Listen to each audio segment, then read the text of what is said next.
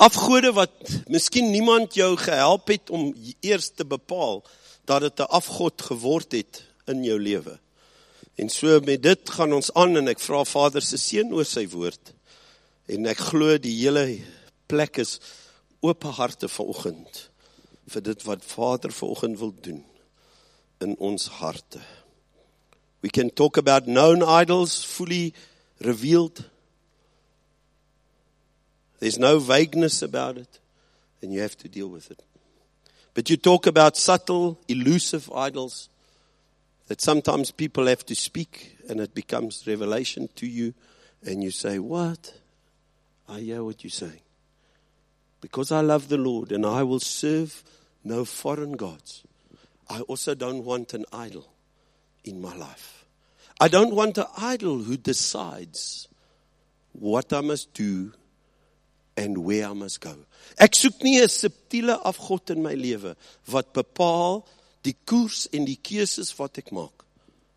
Al klink hulle hoe reg, wil ek nog steeds hê God sal die een wees en sy stem wat my keuses sal laat maak. Ons is opgewonde hieroor, maar is 'n baie versigtige woord om te deel. Ons het laasweek bietjie gedeel, en ek gaan nie daaraan aanraak weer, van die skrifte gaan ek, want dis 'n 2 deel, van Psalm 106, vir julle wat nie was, vers 34 tot 39 gaan lees dit. Wat sê, julle het so met die nasies gemeng, en ek het toe gesê, dit's nie 'n nasie van, dis 'n Sotho, of 'n English, of Afrikaans, of, ons meng met die wêreld so, dat ons naderhand so afvryf, dat ons nie besef, dat ons die lewenspatrone en die wyse, die maniere begin aanleer van die wêreld. En ons begin dit so uitleef, dat ons keuses maak, en ons besluite maak, volgens die invloed wat die wêreld naderhand ons gegee het. Ons maak ons besluite oor ons kinders, ons toekoms, ons geld, ons vriende, ons doen alles volgens the ways of the world that rubbed off, and that word says, eventually you started to serve the idols of the other nations. And that equals trouble. Maak dit sin? As jy weer kyk, is dit trouble. To serve the idols of this world. And you can put the picture up of the cow. In the old days, in the Bible days, the guys built a golden calf. And we spoke last week on the idols, and we said, what idols do we have today? You have 2 or 3, you have blatant evil idols that you worship. Meaning you listen to. Then you have subtle idols that are not right or wrong in their essence.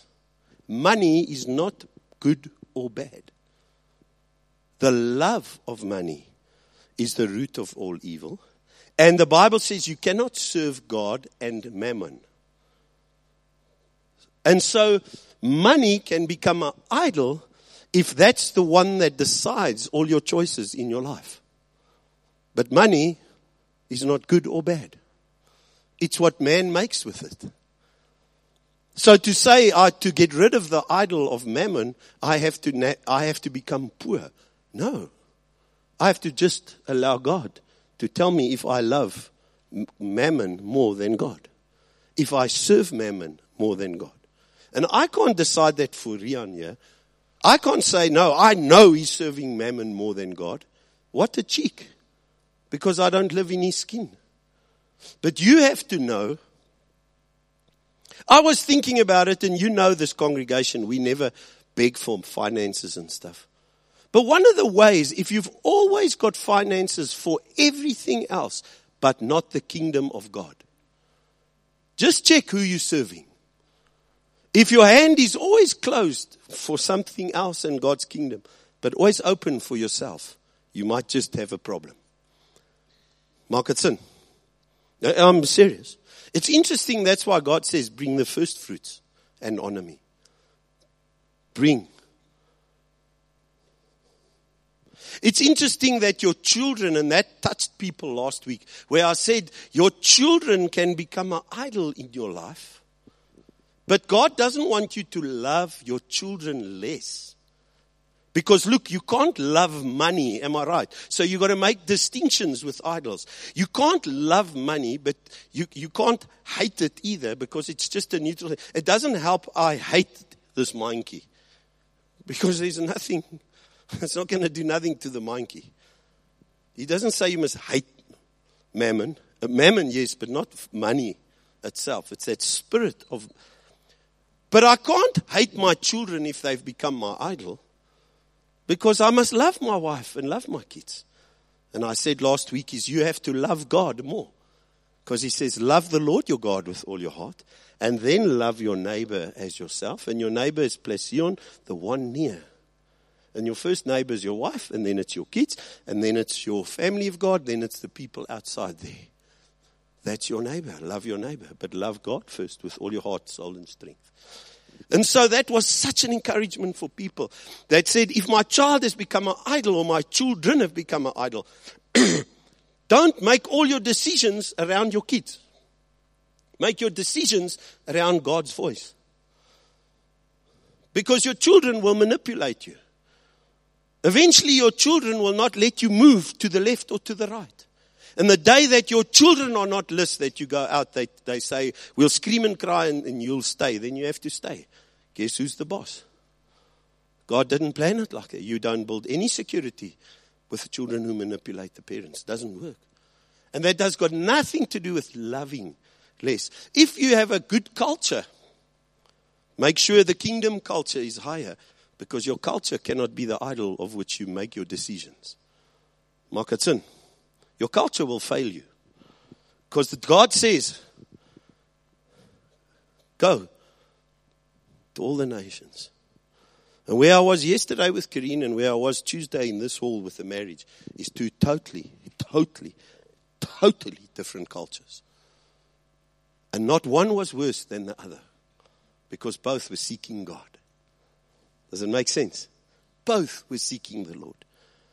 Yeah, we had wraps. And we had cakes.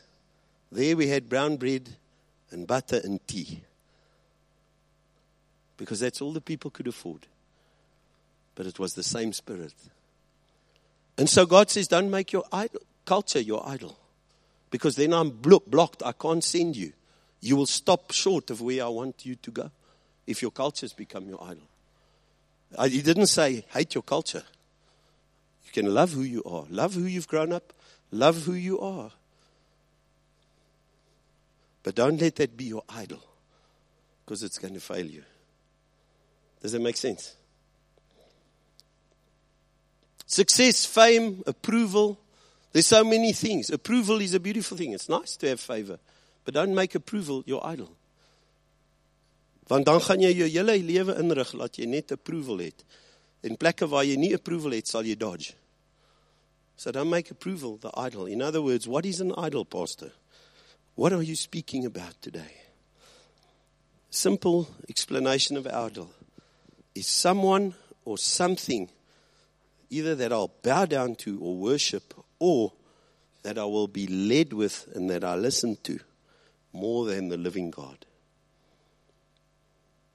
And so there's idols. Fear can be an idol in your life.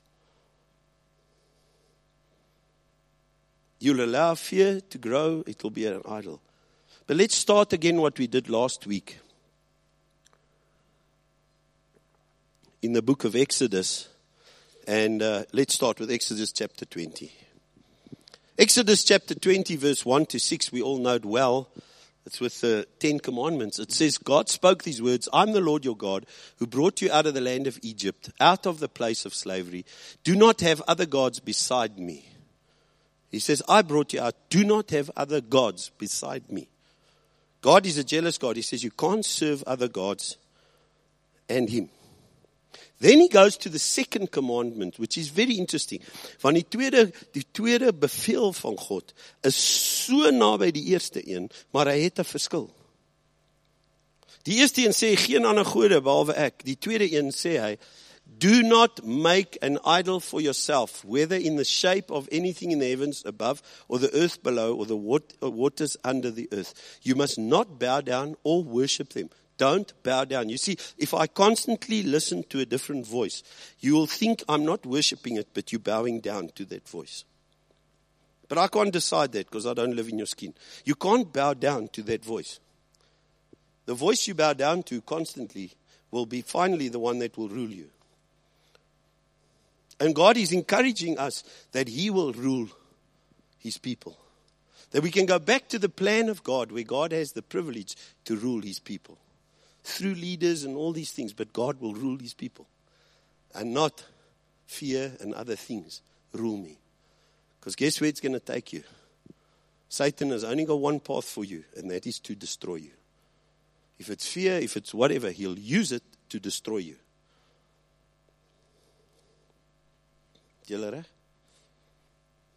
And so we saw another verse out of the New Testament, which was very, very powerful.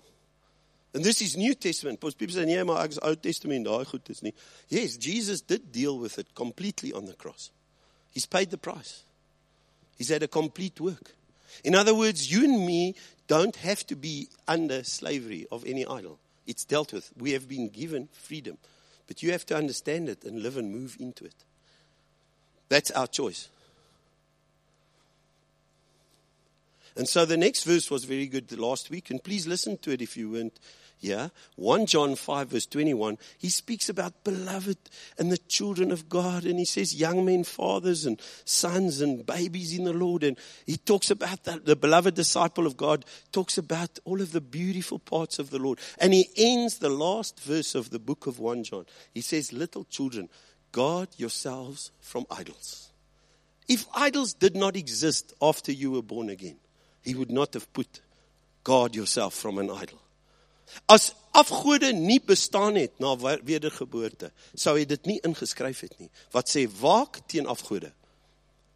Want dis jou keuse om dit te vat. En nog steeds 'n ander stem te hoor, al is jy uit slawerny.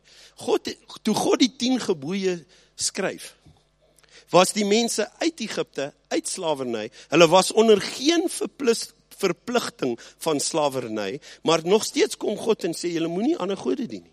Dis interessant, hulle was vry.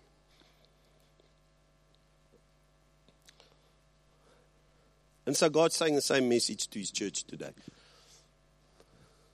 And so please, if I say something and it's confrontational, I'm a pastor. I don't like to confront, but I want to share the truth first. So if it confronts you, my apologies. But may the confrontation set you free. Because the confrontation will be the truth. Because this will be from the Word of God. I said last week, John Calvin said, a man's nature, so to speak, is a perpetual factory of idols. John Calvin said, in your mind, it's one of the things of man, you'll build idols. It's something you'll deal with until Jesus comes, is to make sure you guard yourself, little ones, from idols. And so we spoke last week about subtle idols, and we're not going to be long today. And we spoke about children and all the easy things. And so I'd like to just share a little bit of a twist today. We're not speaking about sex, drugs, rock and roll, alcohol, all of these things. We did that last week. But today we're going to go a little bit about subtle underground idols. Will you put that next verse? I think it's Hebrews 12. Hebrews 12 verse 14 to 15 says a very interesting thing. It says, pursue peace with everyone and holiness. Without it, no one will see the Lord.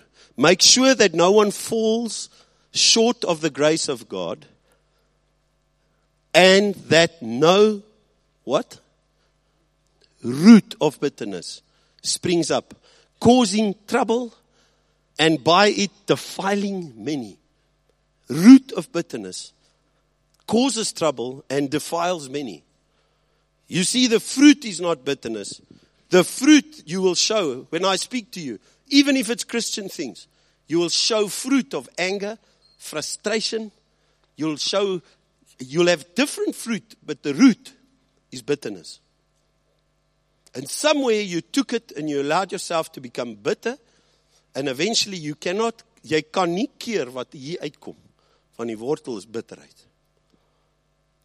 En dan kan ek met vertroue sê, jy het toegelaat dat 'n subtiele idol vorm in jou lewe, en dis bitterheid. En daarmee besoedel jy baie mense. Geen afgod sal ander mense stig en bou. 'n Afgod sal mense breek. 'n Afgod sal ander uithou die volheid wat God hulle wil graag inbring. Vir jouself ook. So he says, be careful for the root. You can just show the picture of the tree. And then we'll go back. Just a little picture of fruit and a tree with a root. And so this morning I want to use the illustration. Ek wil 'n ding sê, ek het dit 3-4 weke terug genoem. En ek wil gou net vra dat Karine vorentoe sal kom. En ek wil net 'n illustrasie gebruik. Wat met my gebeur het, en dan gaan ek in na die punt toe wat ek wil vandag sê.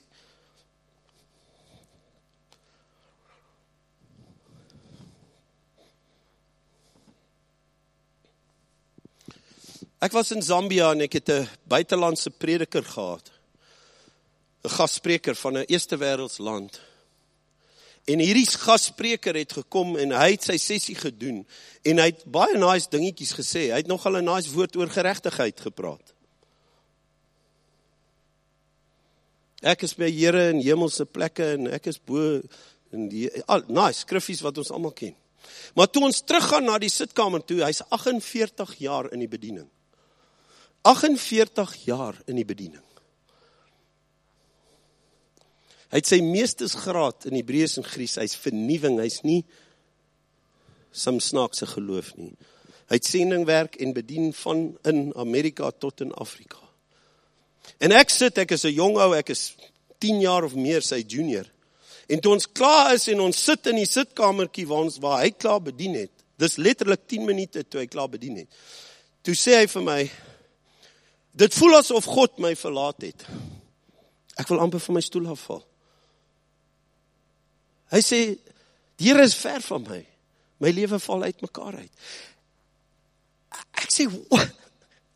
Askies? Hy sê, no.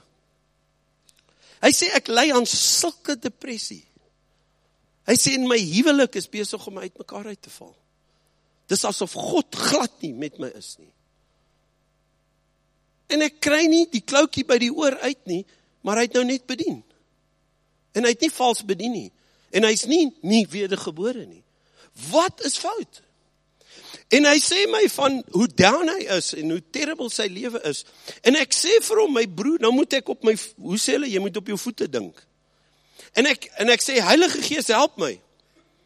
Want hierdie ou ken al die woorde, en as jy Yahweh sê, of sulke goed, dan beteken dit hierdie kant soontoe, en dit beteken, en hy verduidelik my al daai goed. Regtig. Mooi goed wat ek nie geweet het nie. Ek staan so, ek sê, jy moet net nie vir my vra, ek moet iets vir jou verduidelik. Maar hy dieselfde mond, sê hy, God has left me. En ek kon met my eenvoudige dingetjies wat ons al deur die jare geleer het, kon ek sê, your depression and the things is fruit, my brother. But I want to know what's the root. I said, this is not a spiritual problem. This is a problem in your soul. In your mind, your will, and your emotions. There's a root problem. Why and where did this start? Talk to me, my boet. Nou sit ek by 'n ete, en is klomp pastors van ander lande, en ons eet, en ek het hierdie zone met hierdie man, en ek en hy het letterlik 10 minute om saam te gesels. En hy's raads, jy praat nie nonsens nie. En toe ek hom sê, don't tell me about your fruit. God is far. I'm depressed. I'm left. I'm lonely. Nothing works. I said, that's fruit. What's a root? Vat ek nou kans. And he says, I want you to catch this. Hy is 48 jaar in die bediening. nie jaar oud nie. En hy sê, when I was 8, my brother was 2. And my brother died in front of me. 6 big hardboard, 6 groot planke, het op my boetie geval, wat 2 jaar oud was. En ek het gehardloop, en ek het probeer die planke optel. En ek sien hoe sterf hy, en ek kon hom nie help. Toe hardloop ek kamer toe, en toe bid ek dat Jesus hom sal red. En hy het nie geleef nie. Hoekom sê die ou dit vir my? Weet jy hoekom? Want dit was die wortel van sy verlies, waarmee hy leef, jaar in en jaar uit. In sy emosies, in sy denke en in sy wil, ervaar hy konstant verlies. En hy kon nooit die werking van die Here so volkome werking kry in sy siel in. Die woord praat, mag dit met jou siel goed gaan. Hy het dit gekry in sy hart wedergebore, maar hy het nooit deurgebreek met die ander area. Ek sê toe vir hom, ons het nie tyd nie. En ek begin 'n ding vir hom verduidelik, en ek sê vir hom, wanneer ons nie weet hoe om met die verlies te deel, die teleurstelling te deel, van verlies en teleurstelling, gemeente, is deel van ons lewe. Jy gaan nie wegkom daarvan nie, is ek reg? It happens, man. Life's happening. But as a Christian, we've got a wonderful privilege of serving the person of God, Jesus, the lover of our soul, who wants to bring healing. And so what happens is, at 8 years old, op 8 jaar oud, het hierdie gebeur, en hierdie was 'n groot teleurstelling en verlies, wat soos 'n, nou wil ek jou nie seermaak nie, maar dit was 'n las op hom. Hy sê depressie. Ek sê 50 iets jaar van las, wat nooit gedeel is. En toe word hy groot, hy gaan hier na Bybelskool toe, en daar kan iets verkeerd las.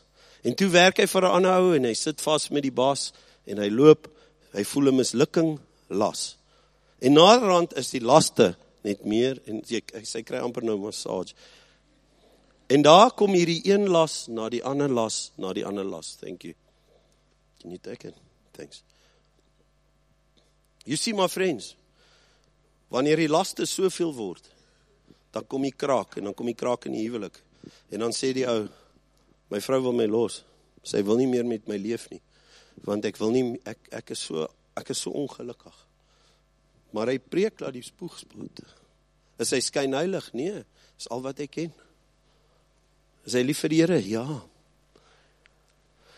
Toe sê ek, okay, kan jy na my kom na die gastehuis, toe die span weg is, en ek bly agter in die gastehuis, net ek en hy alleen, toe kon ek hom bedien, laat hy saam met my bid. Met vrees en bewen, want ek sê vir hom, as jy glad nie wil bid agter my aan nie, is dit reg, jy stop enige plek as jy nie saamstem. Want ek het nie 'n reg oor sy gees of siel nie, ek het 'n voorreg om hom te lei. Dis my senior. En hy huil. Maar ek kon vir hom sê, toe ek 'n tiener was, en ek huis toe kom op my motorfietsie, en ek gaan in die gang af, en ek sê, mom, where are you, how's it? En my ma lê dood in die gang, my ma. En ek het ook mond tot mond gedoen, en ek het my beste gedoen om haar te herstel. En dit het nie gewerk nie, sy was blou, en sy het so gegorrel die longe. En ek kyk op na die ceiling, en ek skree, en ek sê, Lord, you are the resurrection and the life. Ek is 'n tiener, jong mannetjie. I said, will you raise her from the dead, please? She said, it's not the time. Young lady, black hair, strong, but she's gone. What a loss for a young man. En 'n dag na die begrafnis, toe gaan my pa, na die rehab toe. En daar begin hierdie jong man sy lewe met hierdie las. Nie 'n pa en 'n ma wat oorlede is. En die Here sê, laat ek jou siel aanraak. Sal jy saam met my deurwerk? Laat ek jou siel kan weer herstel. Nie my gees, my siel. Maak dit sin? En toe begin die Here vir my sê, dat daardie los, hierdie is 'n baie belangrike ding, daardie verlies, het die stem geword, wat hierdie broer gelei het, meer as die stem van die Here. Want net voor, jy moet hierdie ding vang, net voor die potensiaal van weer 'n major loss, het hy onttrek, en hy skuif na 'n ander plek toe. Onttrek, skuif na 'n ander bediening toe. Kyk terug en sê, al wat ek doen is ek misluk, maar hy het eintlik verlies gedodge. Omdat daai stem harder gepraat het, as die stem van die Here. Ons kan nie verlies keer, van julle ken ons verhale, ek ken van julle lewens, daar het Albert gesê, dankie, ek sit met die hartseer mense, en ek juig met die happy mense, en ons gaan deur verlies, en elke keer moet ek net sit by die Vader, en ek moet sê, Vader, ek gaan nie toelaat dat verlies, en teleurstelling 'n afgod word, wat my gaan regeer. Ek wil hê, U moet my regeer, Here. Ek wil hê, U moet my guide, not my loss. Ons het geen waarborg oor môre nie, oor nog 'n verlies. Maar ons het een waarborg, as ons dit vat na die Here toe. En dis nie tjoef-tjaf, dis verby. Dit is, ek hou weg, dat dit 'n afgod word. Hoor my mooi, die verlies, en die seer van die verlies, gaan nie weg nie. Maar daar's 'n keer, dat dit 'n afgod word. Ek sien 2 mense, wat dieselfde verlies in die lewe deurgaan. Die een breek deur, en die ander praat daai verlies in en oor, en oor, en oor, en oor. Why? Because I've allowed that loss to become the voice that guides me. Because I never worked it through with God, and that was my problem. I said, look, just bury it and carry on. I'm a guy, I've had lots of losses, I try and act tough, but we just move on. Really? When God wants you to have a soft heart, to be filled with the fruit of the Holy Spirit, to have love and joy and peace, kindness to people, you can't fake that stuff. If you've not dealt with it, other stuff comes out. So is die werk volkome op die kruis, verseker, maar my siel word konstant in heiligmaking verander, en die Here sê vandag, ek wil hê, dat jou verlies nie jou baas sal wees, maar dat ek jou koning sal wees. Maak dit sin? Jesus going in. Look what happens if you don't deal with it. Ezekiel, the next verse. Ezekiel 14 verse 4, it says, therefore speak. It says, therefore speak and tell them, this is what the Lord God says. It's very powerful scripture. When anyone from Israel sets up idols in his heart,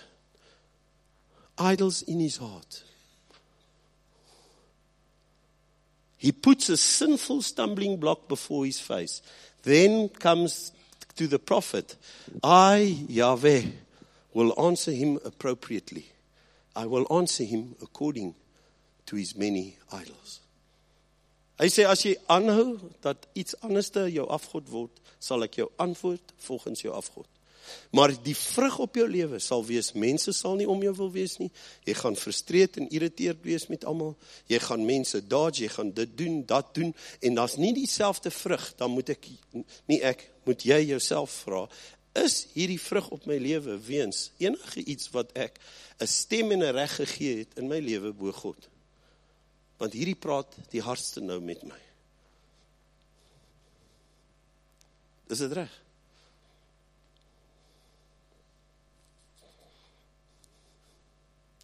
Jy sien, julle ken ek en Krien. Ek sal nooit hier staan en sê, jy moenie, jy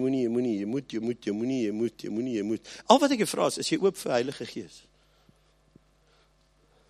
Toe die Here my lewe omkeer, nou hier gaan ek nou op baie dangerous water. Onthou, dis nie 'n moet en 'n moenie, want as jy iets doen wat ek gedoen het, gaan dit nie vir jou werk nie, is ek reg? Don't do what I do. Do what the Lord tells you. But when the Lord changed my life in Harry Smith, and we had our first visit to the pastor, we were standing in the kitchen, and I was talking to the pastor's wife, Kareem was talking to the pastor. And I looked at the pastor's wife and I said, dis 'n ware getuienis. I said, daar's 2 goed wat ek nie sal ophou doen nie. Ek sal nie ophou dans, so sokkie, en ek sal nie ophou bier drink nie. Ek sê sommer reguit vir haar, voor sy iets sê. Want daar's niks verkeerd daarmee nie. En ek het signwriting gedoen, glo dit of nie, ek het borde die ou manier, nie print, verf, skryf hom uit met 'n potlood, en ek het geskryf vir borde vir fabrieke en goed. Dit was addisionele inkomste. En ek werk in my garage, en daai tyd was dampies. En ek werk in die garage, en ek verf, dan sy oud lekker dors nie. En ek sê vir Karin, Dal, bring my 'n dampie. Sy bring my 'n dampie. Ek sê, ware getuienis, nie? Moenie nou, dat jou hare so staan nie. Ontspan, is my getuienis, is nie joune nie. I'm not in the right and wrong thing, I'm in what God says. And I take the first sip, en toe werk ek, was nie naby enigiets van die bediening en getuienisse en al daai ander goed nie. En ek proe en ek roep Karin van die garage af om na die huis. Ek sê, Engel, iets fout, hierdie bier is vrot. Sy vrot bier. Bring 'n ander een, sy bring 'n ander een. Toe sy die tweede een bring en ek drink hom, sê die Here vir my, it's over. In my gees sê die Here, it's over. En ek vat nou, hou jou stoel vas, en ek vat daai nuwe bottel Chivas Regal. Julle weet wat dit is. En ek maak hom oop en ek gooi hom by die drein af, maar ek het amper so styftrekkings gehad oor die waarde van wat ek afgooi in die drein. And God just said to me, for you, it's finished. You know why? Because that's the idol that destroyed my dad. That's the idol that took my son to an alcohol rehab. That's the idol that was on its way to destroy me. You understand? And that voice would have spoken stronger. I would build my life, and I'll mix with people where I can't go without it. I'll always make sure that I've got my own freedom, how I mix my life. I won't move and go anywhere where I'm not in control, because that must be part of my life. If that's a must be part of my life, be careful.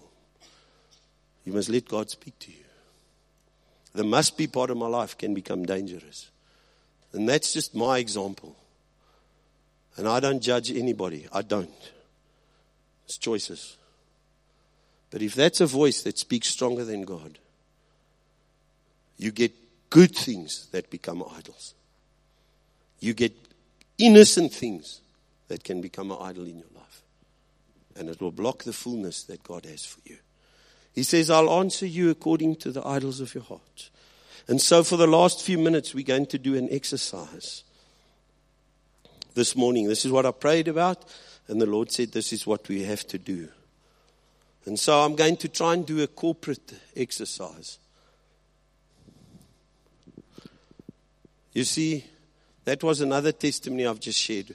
This morning we're talking about the idol of disappointment and loss.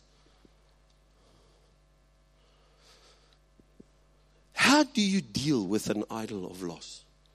Pastor, practically, how can I deal with it? Hoe? Prakties. Ek weet ek moet met dit deel, maar prakties hoe? En ek gaan uit die getuienis, die broer wat ek bedien het in Zambia, dit was 55 jaar terug of iets, meer, 58 jaar terug, wat dit met hom gebeur het. Dit het my jare gevat, voor ek met my verlies kon deel, van my ma. Onthou, jou verlies is vir jou baie reël. My seun bel my, my oudste seun, wat baie hard was, en al hier goed, hy bel ons gister, en hulle is in trane, een van hulle katte is dood, nou kan ek gaan, because ek het nie katte nie. But vir hom is daai verlies so reël. So ongeag die diepte van die verlies, is daar 'n manier hoe jy die verlies kan hanteer as Christen. En Papa God is nie net daar om vir jou te sê, gaan soontoe, gaan soontoe. Hy is ook daar, dat jy kan sit by sy voete en jou hart oopmaak en jou verlies deel. Dat jy hom kan innooi, hoor my mooi, dat jy hom kan innooi na die diepste plekke van jou siel, jou emosies, jou denke, en jou wil, dat jy vir die Here kan vra, Vader, ek wil U innooi vandag, in daardie plekke, in die diepte van my emosies, waar my verlies plaasgevind het. Do you understand? Dieselfde werk, dieselfde krag van die kruis, maar hy wil dit kom, en dit aanraak. Anders sluit ek my emosies af, en ek dien net die Here uit skriffies, en sing, en ek dans, en ek doen hierdie goed. Maar dit is nie waar die Here wil stop nie. Die Here wil kom in daai plek in, en sê, I want to touch you. Want hy bring die genesing, of hy bring die regte verwerking van die verlies, wat ek en jy nodig het. En so, ons gaan 3 skriffies deel, en dan gaan ons bid. En ons gaan daai 3 skriffies bid. Dis al wat ek gaan doen. Jy kan dit by die huis gaan vat, jy kan die skriffies neerskryf, en ek gebruik dit uit die getuienisse van my eie lewe, en my getuienisse van hierdie man, wat sy woord was, Here, U is ver van my, U het my verlaat. En dit was die wortel van die verlies, hoe kan ek sê, gaan nou probeer mooi Afrikaans praat, die kwaad van daardie verlies, was in 'n leuen, wat sê, God het my daai tyd verlaat. Toe ek God nodig het, en ek het hom aangeroep, het hy my verlaat. Maak het sin? En daarom sal ek hom dien, ek sal hom eer, maar ek weet, hy verlaat my in kwaai moeilike tye, hy is nie met my nie. That's the lie in that loss. And it kept him for 50-something years from breaking through masses. God says, I wasn't away. Toe dit gebeur het, toe hierdie vriend van my, ervaar sy ouers was kwaad vir hom, en hulle het hom verwerp, omdat hy nie sy boetie gehelp het nie. Man, sy ouers het geween oor hulle toddler wat oorlede was. Sy ouers kon hom nie troos nie. En toe hier sit 'n 8-jarige seentjie wat voel is sy skuld, en hy voel hy's verwerp deur sy ouers, en hy word nie vertroos nie.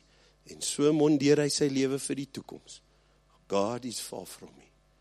But I'll serve him, because he's God. My friends, this morning, I want to say to you, God is not far from you. Andrea, God is not far from you. He's with you. And if you say, God, come into those areas and touch me, then God will come in. Invite him. So let's start with the first scripture. We're going to come back to it. Psalm 34, verse 18. It says, the Lord is near the brokenhearted. He saves those crushed in spirit. He's near the brokenhearted, and he saves those that are crushed in spirit. And so this morning, in that part of your life, whatever your loss is, it doesn't matter what it is. If that loss in teleurstelling, to say, Father, I invite you in because I know you are close. I ask you to come right into that area of my loss, Lord. Right in. To that very place that I started to believe a lie, that you're not with me in this, that you've left me.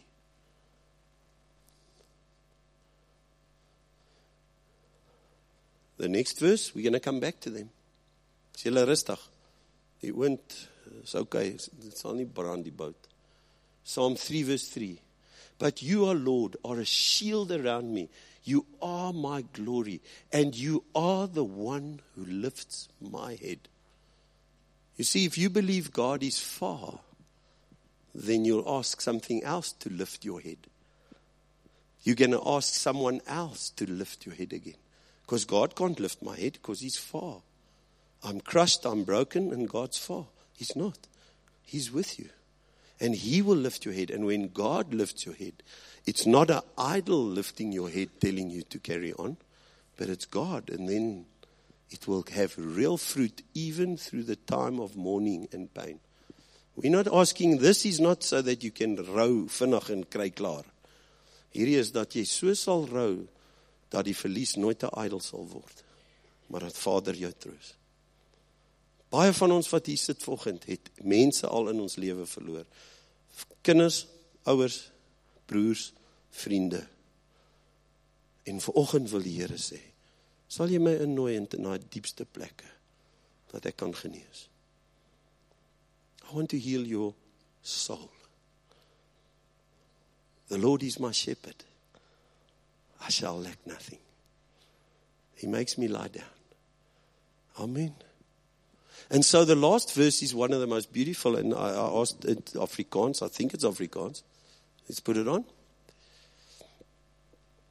It's in Afrikaans, ou vertaling, 1 Samuel 1 verse 15. I just love this verse.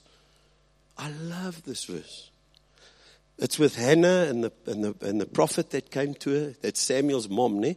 Toe kom die profeet of die priester en maar Hannah antwoord en sê, nee my Heer, ek is 'n vrou beswaard in my gemoed. Yes, kyk hierdie mooi vers. Julle moet hierdie vat en hom neerskryf. Ek is 'n vrou beswaard in my gemoed. Wyn en sterk drank het ek nie gedrink nie. Maar ek het my siel voor die aangesig van die Here uitgestort. Lord, it's not, my master, I'm not drunk. You hear me groaning, but what I'm busy doing is I'm pouring my soul out to my God about my issue. I'm pouring my soul out to God.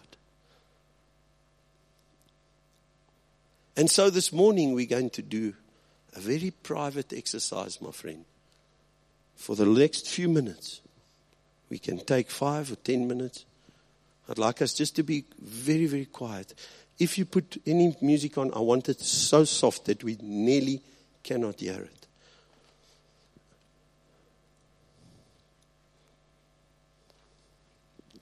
This morning, just in my own thinking of preparing, because there's so many things, I want to say, if you've made yourself an idol,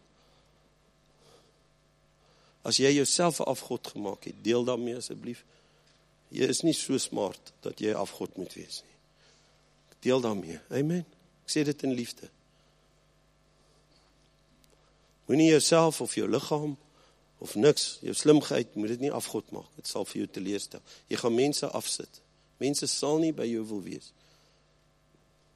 Maak God jou God. Amen. Let God be your God.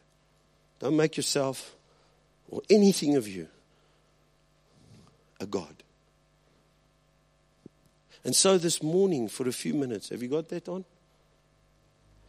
This morning I want to ask you, don't you want to remember that place of loss?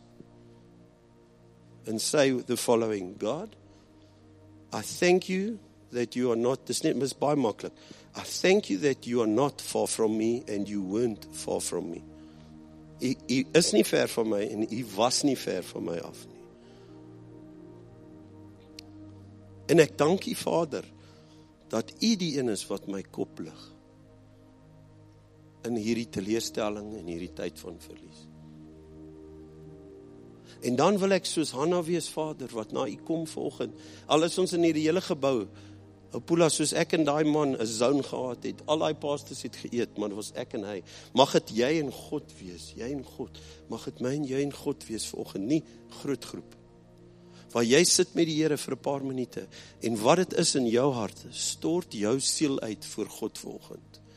En praat met hom en sê, Father, this is very important, Father, my loss, I will not allow it to become an idol that will destroy me. My loss, I'm going to work through with you, Lord.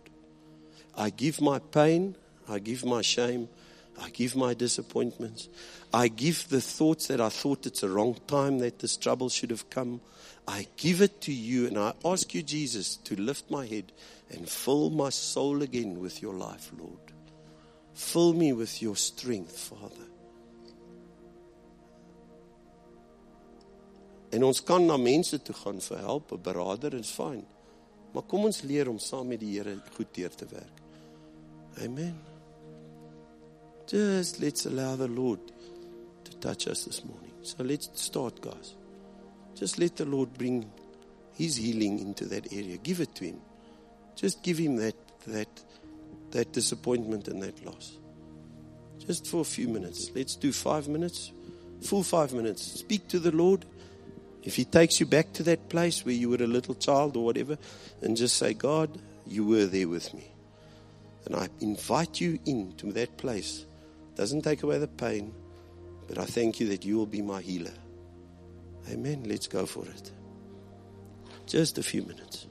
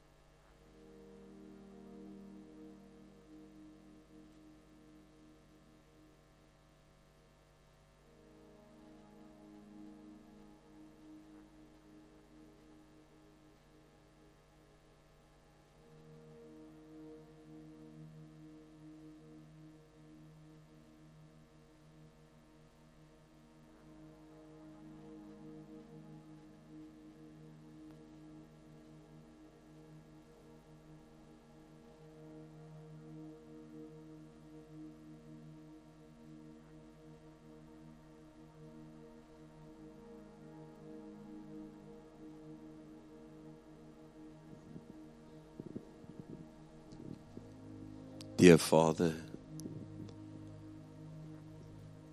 in ignorance, we left you out and we blamed you for abandoning us and leaving us when we were broken and crushed. And we'd never learned to hold your hand and walk through our losses with you and have your comfort, the comfort of our Father in heaven. We have heard this morning that you will never leave us or forsake you, and you are near the brokenhearted and the crushed in spirit. And so, Lord, I want to pray this morning for my brothers and sisters, each of us with unique losses in our lives. That loss will never become an idol, Lord. That we'll learn through it, we'll grow through it, but that you will always be the voice that guides us through life. That we will not allow bitterness and fear to become the guidance of us. And so, Lord, some of us felt abandoned when we were in biggest crises of our lives. I thank you that you have not abandoned us. I pray that we can invite you into every place of our painful emotions, and that the blood of Jesus will touch those areas of our soul, and the healing power of the cross of Jesus Christ will come even into those broken, painful places. And you'll set us free, Lord. Every place in our mind, that our mind is like scattered and thoughts run wild all the time. Thank you that when we read the word, we'll invite you in and we'll be transformed in the renewing of our mind through your word. But that your word will transform our soul as well, Lord. That we won't read Bible just because it's the stilted thing, but that we'll invite your word into every area of our minds and our souls that are painful, and healing will flow. Father, where idols have forced us so that our will bows down to idols' voices and idols' guidance, my prayer, Lord, is that we will hear your voice and that you will guide us because you're with us. You are in us. You will never leave us or forsake us. And so I pray that you will be the one who ministers this word further in our hearts as we sit alone with you. If you Like my friend Father that said, I lost my brother when I was small. Here, dat U ons sal herinner, waar het hierdie goed begin, wat so leen geword het, dat dit vervang kan word met die waarheid. Here, ons Vader in die hemel, ons gee U al die eer vanoggend, vir 'n wonderlike voorreg om hier te sit, en te sing, I will serve no foreign gods, nor any other treasures. Dankie, spreek verder met ons, bid ons, en mag U seën op elkeen wees met ons weekse verrigtinge, in Jesus se naam, amen.